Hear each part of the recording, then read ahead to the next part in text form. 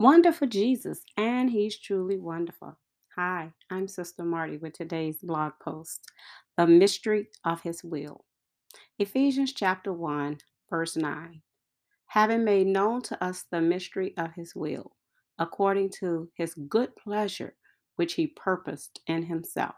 New King James Version. As we turn our attention to the new year, most begin thinking about what we need to do to have a great year. It may be called a New Year's resolution or a new goal, but no matter its title, we all plan to bring changes in our life for the upcoming year. As believers, we understand that our plans will be more successful when we include God in those plans. Solomon stated these words in the book of Proverbs. Commit your activities to the Lord, and your plans will be established. Proverbs 16, verse 3, CSB Bible. Although this is an accurate assessment of achieving success when establishing new plans, we must also realize that it is not just committing plans to the Lord, but also obeying His instructions regarding those plans. A reminder in God's Word about obeying His instructions is also found in Proverbs. Trust in the Lord with all of your heart and lean not on your own understanding. In all your ways, acknowledge Him, and He shall direct your paths. Proverbs 3, 5, and 6. Most Christians understand this concept and work to live their lives by this principle. I was laughing and talking with a relative when she said, I just want him to tell me what it is that he wants me to do, and I will do it. However, I have found that in many cases, that's simply not true. In looking at the verse for our blog today, I noticed that Paul referred to the will of God as a mystery. A mystery is something hidden, a secret. Movies and books are written about mysteries.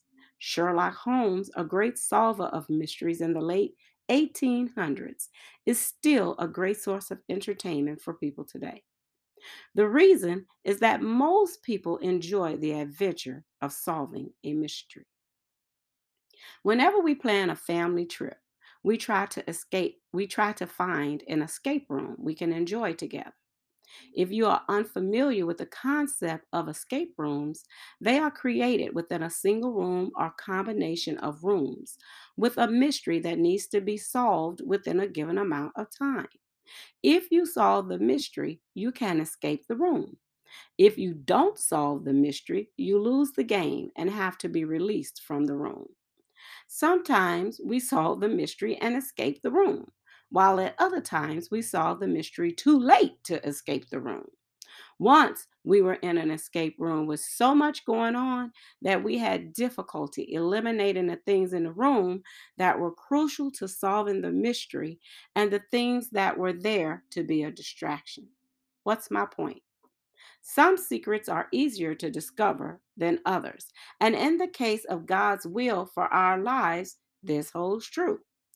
God's will was hidden in a mystery. But Paul said that some aspects of the mystery have now been made known. There are other aspects of his will that we have to seek out. But in this particular case, the mystery of his will has been made known.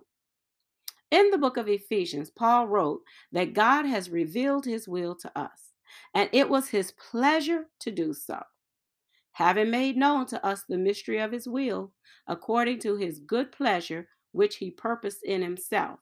Ephesians 1 9. What aspect of God's will has he made known to us? Throughout the scriptures, God has expressed his will for our lives to be reconciled to him. The Greek word for will in Ephesians 1 9 is thelema, which means desire or pleasure. Some things are the expressed desire of God for us to experience, yet many people will go to their grave not enjoying his pleasure for them. For example, it is God's thelema that we become a part of his family. Having predestined us to adoption as sons by Jesus Christ, to himself, according to the good pleasure of his will. Ephesians 1:5. The good pleasure of the Lord, his thelema, I said thelema before, but it's thelema, is that we become children of God.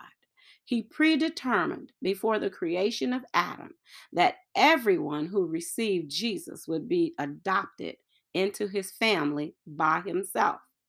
It brings him great pleasure to see his will executed in people's lives, yet many refuse his will for their lives. But as many as received him, to them he gave the right to become children of God, to those who believe in his name, who were born not of blood, nor of the will of the flesh, nor of the will of man, but of God. John chapter 1, verses 12 through 13. This was a great mystery before it was revealed. In the Old Testament, the blood of animals was shed for the sins of the people. But God had a plan in place that would not just cover the sins of the people, but would remove the sins of the people, giving them the right to become children of God. It was and is his will that we are saved from our sins. He has released enough grace on the earth to save all of mankind. And even though it is his good pleasure that none are lost, many will refuse his will for their life. Satan knew that God had a plan and that Jesus was the key to that plan. But he didn't realize how the plan would be executed, although it was hidden in plain sight. Had God revealed his plan too quickly, Satan would have never placed Jesus on that cross. So the mystery was hidden until God was ready to reveal it. This principle is true in our lives also. Some things are yet to be revealed because if Satan knew everything God had planned for us, he would be busy trying to stop those things from happening.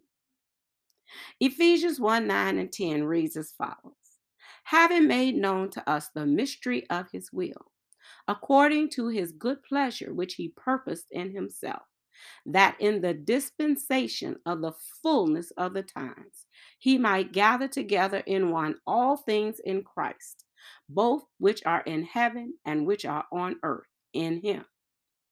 God had a set time for revealing his will regarding our salvation. When that set time came, the dispensation of the fullness of the times, the mystery was made known.